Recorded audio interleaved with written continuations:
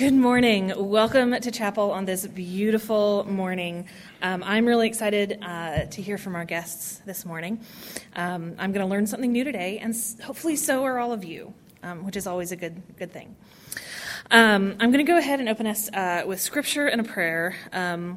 Again, when I find that my words are no longer sufficient, I tend to go to the Psalms. And recently, just for my own personal benefit, I picked up a very tiny little version of The Message, which occasionally I just love. I love the way Eugene Peterson writes. His words are incredible. And this one really struck me this week, and it's one we all know, but I love the way he phrases it. And this is Psalm 23. God, my shepherd, I don't need a thing. You have bedded me down in lush meadows. You find me quiet pools to drink from. True to your word, you let me catch my breath and send me in the right direction. Even when the way goes through Death Valley, I'm not afraid when you walk at my side. Your trusty shepherd's crook makes me feel secure. You serve me a 6-course dinner right in front of my enemies. You revive my drooping head. My cup brims with blessing. Your beauty and love chase after me every day of my life. I'm back home in the house of God for the rest of my life. Heavenly Father, this time and this place is for you.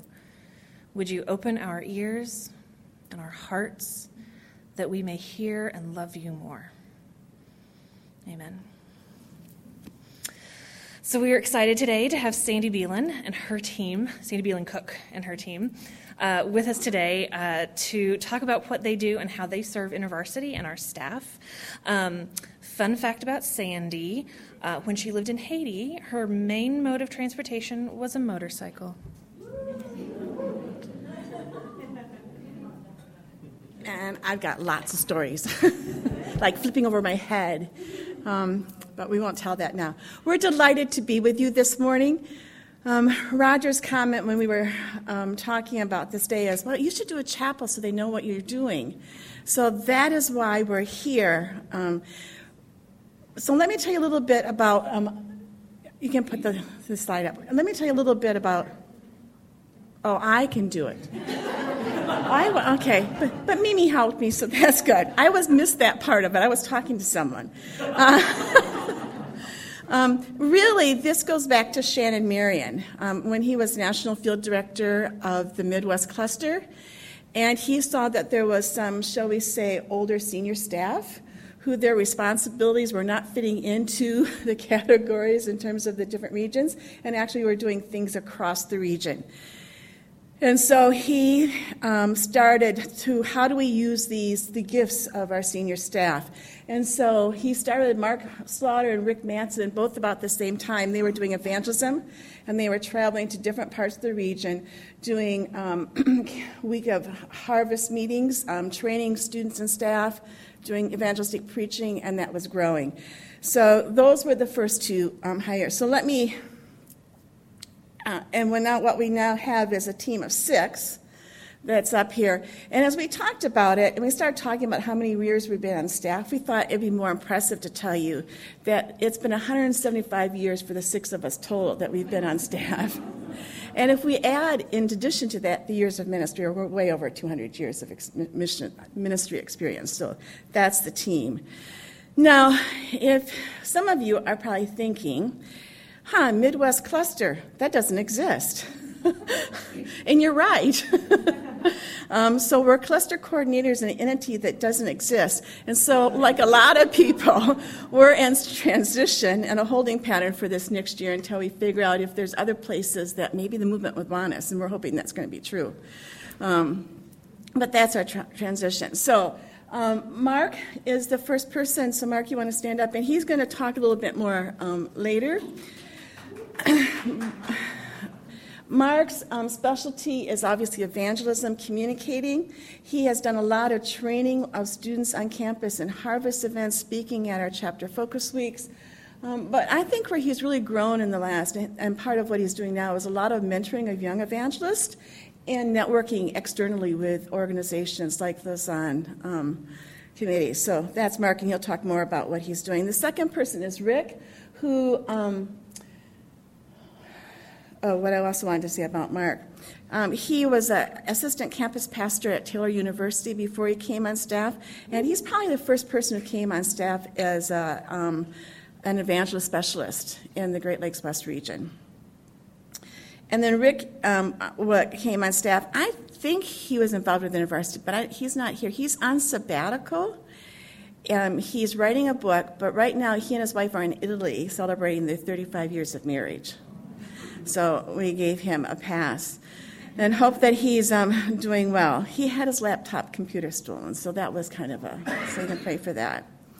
But Rick is also doing a lot of teaching and speaking evangelistic around campus. He does a lot of sit-downs with students. And what amazes me about Rick is every year he has stories of a group of atheist students at different places that he's engaging with, and skeptics, and they're coming to faith. So Mark has written a book, Faith is Like Skydiving, and what he's doing on a sabbatical is writing a second book called Find Your Story. And I actually have a little pamphlet here. But what he wants is he has interviewed lots of students who are atheists and came to faith from very different, diverse backgrounds. And the idea is that you're going to be able to give students a story and say, find your story. And so they'll follow what were the steps of a person who didn't believe in that you God even existed in coming to faith. So that is Rick. Mary Beth Lundgren was the next person hired. Mary Beth worked for 21 years in corporate America with AT&T, and then she was certified in pastoral care, and she worked at a local church in Indianapolis doing pastoral care.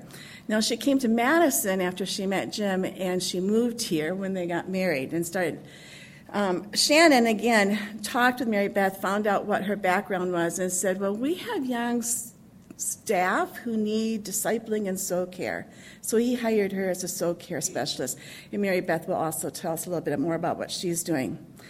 Then he now had 3 people in the cluster he was supervising besides everything else he was doing. So as I moved out of the regional director role, and I was actually a student with the university as well, and I think I've done every job up until RD with the university. He said, Sandy, how would you like to supervise this team? I went, not really. I think I did that, but I lost. So I have been it's been a delight supervising this team. But my dream as I left the RD job is I had so many young staff, millennials, who came to me with year 2 or 3 and said, what's next for me in the university? Or why haven't you asked me to be an area director yet?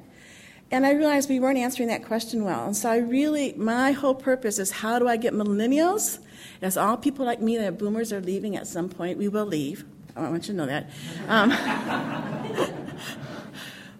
Are leaving, how are they going to be ready to have the transfer of tacit knowledge and skills so they can take on the university? And when I say to them, as I recruit them to this year-long cohort, we do some training, they do a stretch assignment, and then Roger and I are mentoring them month by month, is my hope is that you lead the next 75 years of university into the future. So that's my hope and what I'm doing.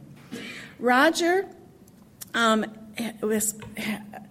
was at the University of Delaware as a student, chapter president there, and then has had a number of different positions in the university as well, more than me. The last being national field director. And so he said, I don't need to speak because they know me. And Roger is doing spiritual direction both in the cluster as well as the National Service Center. And the last is Lena Sanchez-Raj. She came a year ago to our team. She's also doing spiritual formation in the cluster. And then she's working part-time or half her time with Orlando Crespo and mentoring and spiritual direction with some LaFay staff. You can pray for her. She's not here. Wilson has had a back problem, and they're going back to Columbia to get some treatment. So that will not be an easy trip. So that's our team, and that's what we're doing. And I think the last thing I would say is I think it's been wonderful because we have older staff with experience, and we've been able to invest in the next generation. And I hope there's a place for that in the future with the university. It's my little political plug. So good morning. Like Sandy said, I'm Mary Beth, and I send greetings from my husband, Jim, who went through ankle fusion surgery on February 23rd. So is Scott Wilson here? I don't know. You've probably seen Scott going around on his little knee scooter, and my husband has one of those too. So he sends his greetings, and hopefully we'll be back to visit and see everybody as soon as he's able to be a little more mobile. So as the slide up here says, I do soul care. I also do, we call it staff care or discipleship as well. It's kind of several names to it, but the primary responsibility of my ministry is to meet with IV staff in the role of pastoral care. And people often ask me how that differs from what spiritual directors do. And I'd say that staff care differs from spiritual direction in its purest form, with staff care having a stronger teaching and accountability component. Although, Roger and I were talking about this yesterday, there's a lot of overlap in what we do, and the lines are often fuzzy. I've spent time mostly with collegiate ministry staff in the Midwest, but I also have had the opportunity to serve others here at the NSC and across the country. Typically, staff contact me directly about starting to meet, and all I ask is that they let their supervisor know that we're meeting together. However, everything we talk about is kept confidential, except in the rare case that something disclosed needs to be shared with someone legally, and that's never happened in my 5 years in this job. I especially love meeting with younger staff, those in their 20s and 30s. Maybe that it keeps me young. I know that Sandy used the word senior staff, so I think that really means older staff. And I love to hear the life stories of these younger staff and to be able to have a front row seat to what God is doing in their lives. As many of you know, vocational ministry can be draining, it can be isolating, it can be demanding, even though it is fulfilling and exciting, right? I love that I have the privilege of coming alongside staff and with the help of the Holy Spirit, infusing the hope of the gospel back into their hearts and minds. So if I can use this, I'm going to go ahead to one slide. So my goal for the staff that I meet with is threefold. First of all, that they may have a renewed commitment to living for the glory of God, no matter what their life circumstances are. Secondly, that they will have minds and hearts that are renewed by the truth of Scripture, with an emphasis on living into their primary identity in Christ. And thirdly, that they will bear much fruit as they abide in Christ and live out their faith, not only in ministry, but in all aspects of their lives, their personal lives and their ministry. The biblical example of Paul and Timothy has been an inspiration to my ministry role, and it's believed that Timothy may have heard about Jesus during Paul's first missionary journey. The Lord used Paul's proclamation of the gospel to bring Timothy to a saving knowledge of the truth. I want to take a look at one verse that sums up what I'd like to imitate about Paul's discipleship and what I want to model as I meet with staff. Although my formal role in IV may not be your formal role, God tells us that the Great Commission is for every believer to make disciples. And so I'd encourage you to think of those people in your sphere of influence who might be your Timothys. It's from 2 Timothy 2:2, and in the NIV it says, "And the things you've heard from me, say in the presence of many witnesses, entrust to reliable people who will also be qualified to teach others." I also like the Amplified Version because it goes on to say, "The things, the doctrine, the precepts, the admonitions, the sum of my ministry, which you have heard me teach in the presence of many witnesses, entrust as a treasure," I love that, "to reliable and faithful people who will also be capable and qualified to teach others." So if we first look at the beginning words of this verse, it says, "And the things you've heard me say or teach in the presence of many witnesses." What are these things that Paul has said and taught that he refers to here? Well, certainly the first and foremost is the gospel message itself, that Jesus Christ came to save sinners, and that if we confess with our mouths that he is Lord and believe in our hearts that God raised him from the dead, we will be saved. But if you look at the Amplified Version of the verse, discipleship, I think, goes beyond the basic gospel message to include all of the truths and precepts of the Bible. Staff request to meet with me for many different reasons. In each situation, I continue to see how very practical the Scriptures are and that God has given them to us for all matters of life and godliness. So I just want to give you a few examples of the situations I've walked staff through and the Bible's, what I'd say, accurate and very practical diagnosis of the human heart in each one. First of all, I've seen the scriptures speak to conflict. I don't know if any of you have ever been involved in conflict through work and ministry. I sure have. And James 4, I think, gives a good diagnosis of the human heart. What causes fights and quarrels among you? Is it not this, that your passions are at war within you? You desire and do not have, so you murder. You covet and cannot obtain, so you fight and quarrel. You do not have because you do not ask. You ask and do not receive because you ask wrongly to spend it on your own passions. What an accurate picture of what goes on in our hearts as we are in conflict with others. What is it that the heart is wanting so much that it is willing to sin to get it? Wanting to be right rather than to be righteous? Wanting comfort and ease or maybe respect more than being willing to die to itself for the sake of God and others? Here's another example. The scriptures speak to worry and anxiety. I won't go through this whole verse. I know this passage is one you're familiar with, Philippians 4, 6 through 9, but it does tell us to not be anxious about anything, but in everything, by prayer and supplication with thanksgiving.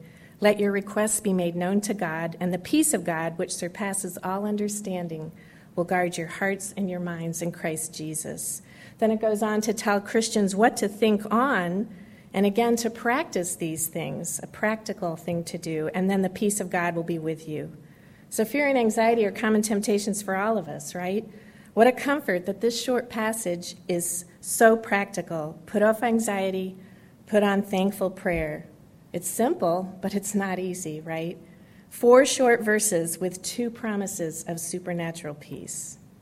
And a third example, this is my final one, is the scriptures speak to dwelling too much on what others think about us. Who hasn't fallen into this trap? If we're honest with ourselves, most of us would admit that the desire for the praise of people can often be the ruling desire of our hearts. Thankfully, God's word has divine solutions for our greatest needs. I love Proverbs 29:25 says, "Fear of man will prove to be a snare, but whoever trusts in the Lord will be kept safe." And then Galatians 1:10, "For am I now seeking the approval of people or of God? Or am I trying to please people? If I were still trying to please people, I would not be a servant of God." I've seen firsthand how the ministering of God's word into a person's life can bring peace, joy, and healing. And I believe this is part of the all things that Paul refers to in 2 Timothy 2:2. The second phrase in this verse is entrust to reliable people. Paul spent a lot of his time and energy investing in Timothy because he heard of Timothy's reputation and he saw someone who was a devout, committed, and teachable follower of Jesus. I have to say, this is one of the things I love most about my ministry role. I worked on staff at a local church, as Sandy said earlier, and oftentimes I would meet with people that it was really difficult to teach when they really didn't want to receive. And when I came on staff and began working with our staff, I told people I used to work with, I am working with the cream of the crop now. People bring notebooks to take notes, open their Bibles, eager learners. InterVarsity staff have already proven themselves to be serious, reliable, and devoted followers of Jesus through their commitment to serve in full-time vocational ministry. So it is such a privilege to get to minister the Word of God into these lives. And finally, the last words of this verse, who will also be qualified to teach others. So the goal of Paul's investment in Timothy and others was not to stop with Timothy. It was to equip him to minister to and equip others. And this is the multiplication that every believer is to be involved in. My greatest joy in caring for staff is when I hear that they're sharing with their students what God is teaching them in their own lives and ministries. So as I close, I'd like to share an encouragement with you. I think often as vocational ministry workers, we can be under a false assumption that we should have our acts completely together. After all, we're the ones helping others to know about and grow in Christ, right? Thankfully, God has promised each of us that he will faithfully complete the good work that he's begun in our lives over a lifetime. We'll be completely changed when we arrive in heaven.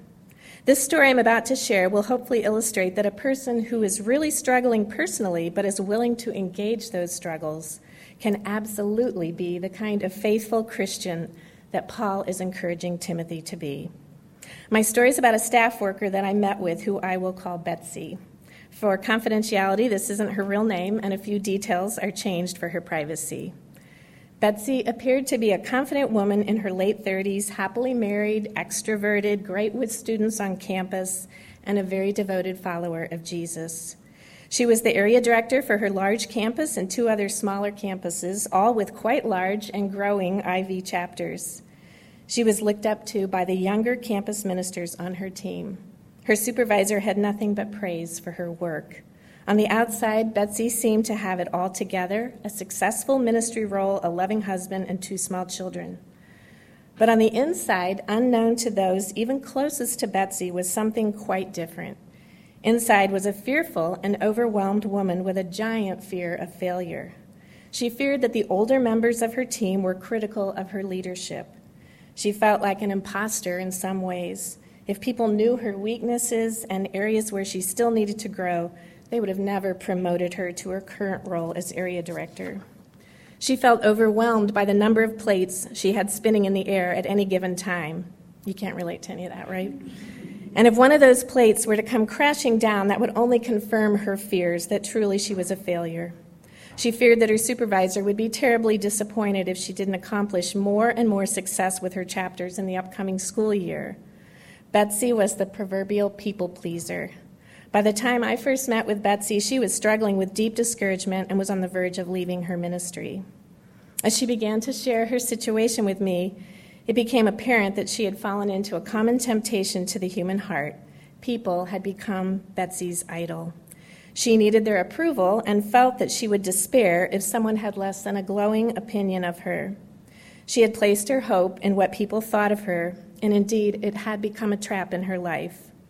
As we met together regularly, she began to see this trap more and more. She received hope from the scriptures as she saw that the temptation that had seized her was a common one to all people. She believed that God would provide a way of escape because of his faithful love for her.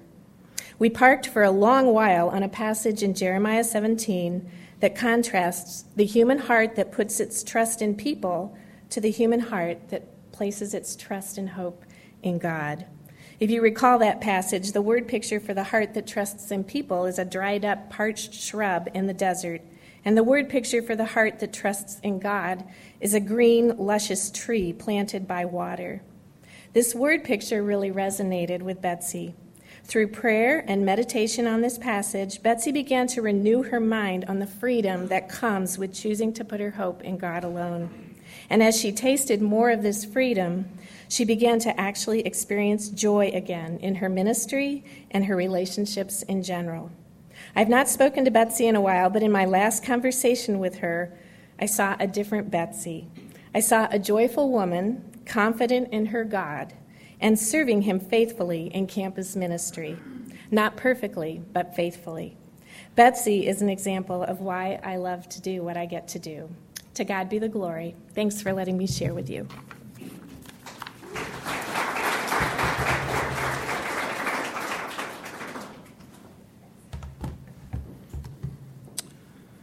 Well, good morning. It's a joy to be with you today as colleagues and friends. Amen? Now, I hear you. That's right. This has been an important year for me personally, a year of reflection on the past, the present, and the future. 40 years ago this coming fall, the Lord opened the door for me to preach my first sermon. And that morning, 3 people came to faith in Jesus. The day my grandfather died of a sudden heart attack when he was planning to be there. And as Grandpa died, our ministry was born. I began to sense the calling of God as an evangelist, but I didn't dare name that word because there's some weird ones of those. And no thinking, respectable person would consider being one. But God in his providence brought people into my life to encourage that at every step of the journey. If you want the backstory, I'll tell it to you privately or on the side. But eventually, after seminary, after serving at Taylor, being a pastor, I just sensed the Lord called me as an evangelist. I love to see people come to know Jesus Christ. And eventually he led me to Indianapolis, where I met Don Fields. And Don, who just passed away a couple of months ago, invited me to come and serve as an evangelism specialist for Indiana so we could train and speak and mobilize in Indiana. And I declined that to become a pastor. that was the path to be able to meet Don, and he became a mentor and a spiritual father to me. And then to my wife, Joanne. My wife, Dawn, met with his wife, Joanne, and they became like second parents. And eventually Don said to me as I asked him, where can I fit as an evangelist? I'm a pastor, but I'm longing to speak. And he said, well, don't forget InterVarsity. And if those of you who know him can hear him say that. Where'd I put those materials? And Don said, Mark, would you come on staff? Give me a 3-year commitment. Watch out for those. It's been 27, 28 years now by God's grace. And it's been a journey. And I'm thankful to the Lord for Don and InterVarsity for making space for this guy that didn't fit into organizational charts. And still doesn't in many ways. The verse that I wanted to show you this picture. So there's my dear friend and mentor that went to be with the Lord this year in our family. And I owe a lot to Don and to Joanne. The verse that really is my operative verse in my own life and ministry is really John 15:5 in this season. I want to abide in Christ and abound in fruit. In that verse, I see that I want to not lose my passion for Jesus in the midst of even missional activity, but I want to keep Jesus central, who often sometimes gets marginalized even in the church in our mission. Jesus is the hope of the world.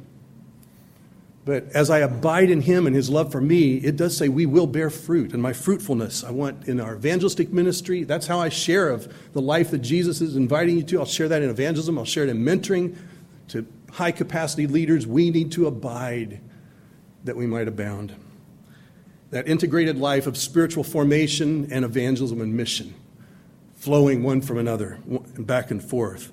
I say I like to give my life to young men and young women of ethnically, age, geographical diversity that God is raising up that could indeed be attentive to their inner life, yet fiercely missional without the unhealthy drivenness. So in my role with InterVarsity, I serve in these 3 areas. I communicate the gospel on campuses and beyond in churches and conferences. I mentor emerging evangelists and communicators and evangelism leaders. And then increasingly, through gifts of friendship God has given over the years, I partner and tell the InterVarsity story and represent our best practices to those outside of InterVarsity in the Christian world. I want to share 3 words of encouragement of just how God has been working and how you are part of this. First of all is in evangelism in the communicating area. The gospel, I want to say this one clear statement, the gospel of the kingdom of God is being demonstrated and proclaimed on college campuses with love and grace. One of the things I do on college campuses is called Question Mark. It's Ask Mark. It's an open, safe place for your real questions about God. And this was in a fraternity, in a sorority house, or in a dining hall where Christians bring their non-Christian friends and they bring their real questions. And I respond to both the head and to the heart of what's driving that question. The questions that we all have. I say I'm asking some of the same questions. We're on level playing ground. But what would a Christian say to that? Recently, I was at Rose-Hulman Institute of Technology, and John Eggleston's alma mater there. I hear an amen in the corner. And we had a packed room with 2/3 of the people there were not from InterVarsity. There was a buzz in the room. Questions were real. They were authentic. And in the process of that, people saw and heard about Jesus in ways that were attractive and winsome. Following that, I stayed an hour one-on-one to talk with people. We had a Hindu, then I talked to a Muslim, then I talked to a guy self-identified as an agnostic, talked to someone about human sexuality. And that was just in that hour, one-on-one, as the students then followed up those people. The Lord is at work at proclaiming the gospel of the kingdom on campus, and we can praise God for that.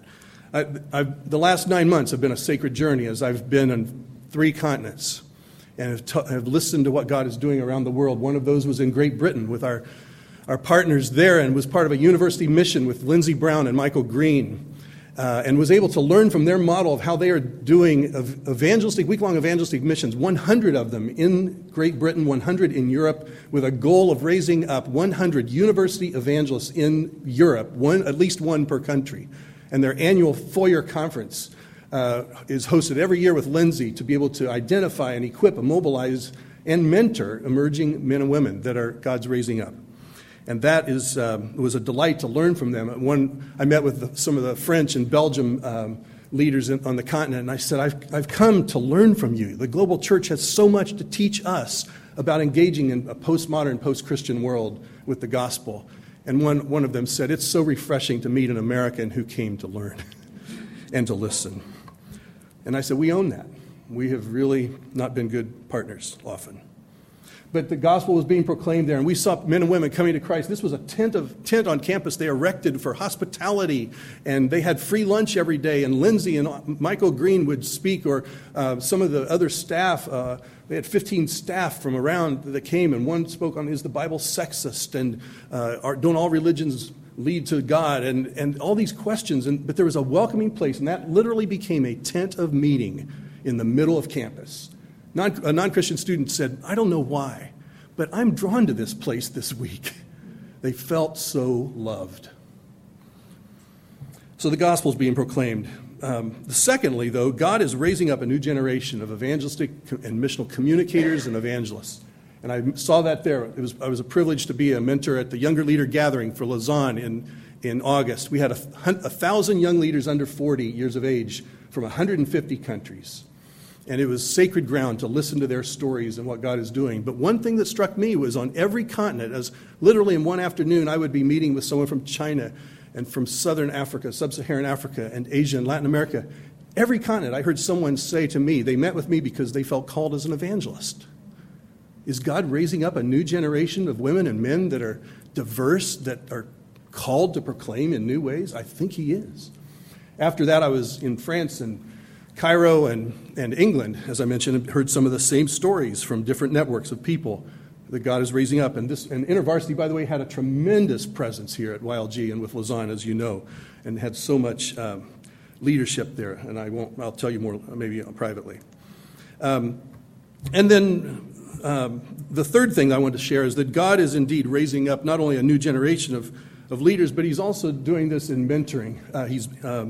I came right now from the Leighton Ford mentoring retreat. We had 5. I was leading with Leighton and Ann Grizzle and Mary Kate Morse, and I were the leadership team, and we had 13 participants from 4 countries, but 5 of us were full-time with InterVarsity. So we see Alec Hill and Lisa Espinelli-Chin and Janet Belathi, as well as a couple other former staff were there. To look at how do we mentor and bring the Leighton Ford mentoring, learn from them on our own mentoring within InterVarsity and beyond. So I'm literally coming down off of the mountain today from that retreat in Virginia. But thirdly, I want to just say God is using InterVarsity to bless the broader church, and increasingly we need to be able to share our best practices and our story with and bless our partners and churches, Christian colleges, universities like that, Christian networks, because I'm finding pastors and church leaders are so hungry to figure out how do we deal with these issues that you and I have been wrestling with for 10 to 15 years or more deeply. Issues of multi-ethnicity and diversity, of women in ministry, of justice, of evangelism in a postmodern world. Churches are hungry. Christian colleges are hungry. And we have some tremendous resources of people and ideas and practices that I'm finding a lot of interest in. So I'm very thankful to be able to represent that in my own sphere as I speak. And I love telling the decade of fruitfulness stories and what we have learned as I speak at conferences, at churches, and serve with Mission America Coalition, the U.S. Lausanne Committee, and other networks. So I simply want to rejoice. To God be the glory. Just in my little corner of the world, I get to see where the gospel is being communicated. Younger leaders are being mentored and raised up, and we are privileged to bless the local church. Isn't that wonderful? Thank the Lord for that. So today I want to have a final word with you, my dear colleagues. Thank you. Thank you for what you do. Together, because of you and your faithfulness, the gospel of the kingdom of Jesus Christ is going forth on college campuses today. And together we're seeing that gospel demonstrated, lived out, reconciliation, justice happening because of what you do. Every spreadsheet, every report, every strategic plan is moving that gospel of the kingdom forward. Every difficult part of your job is, by God's grace and his power, leading men and women and students and faculty and administrators and staff to Jesus Christ. So when that computer screen gets so frustrating, don't forget about that student or that faculty person sitting on the campus, because your work matters anyway, inherently, to God. But it matters to that person sitting on that campus. And we, people like me and our team, who are mentoring and speaking, we could never do it. We didn't have someone dealing with compliance issues back here. Trust me, you don't want me doing that. But I want you doing it for the glory of God. Amen? Can we pray? Father, we thank you for what you have done and are doing here through this special movement of InterVarsity Christian Fellowship. And we're thankful we are part of a global church of women and men that you are using and raising up to be humble, Spirit-led, Spirit-filled leaders. And today I pray for each one of us that we might glorify and honor you in our work for your kingdom. And I pray that you would help us abide in you, in our personal challenges and in our professional ones here, that we might abound in fruit. For your glory alone, and that the Lord Jesus might be lifted up. In his name we pray. Amen.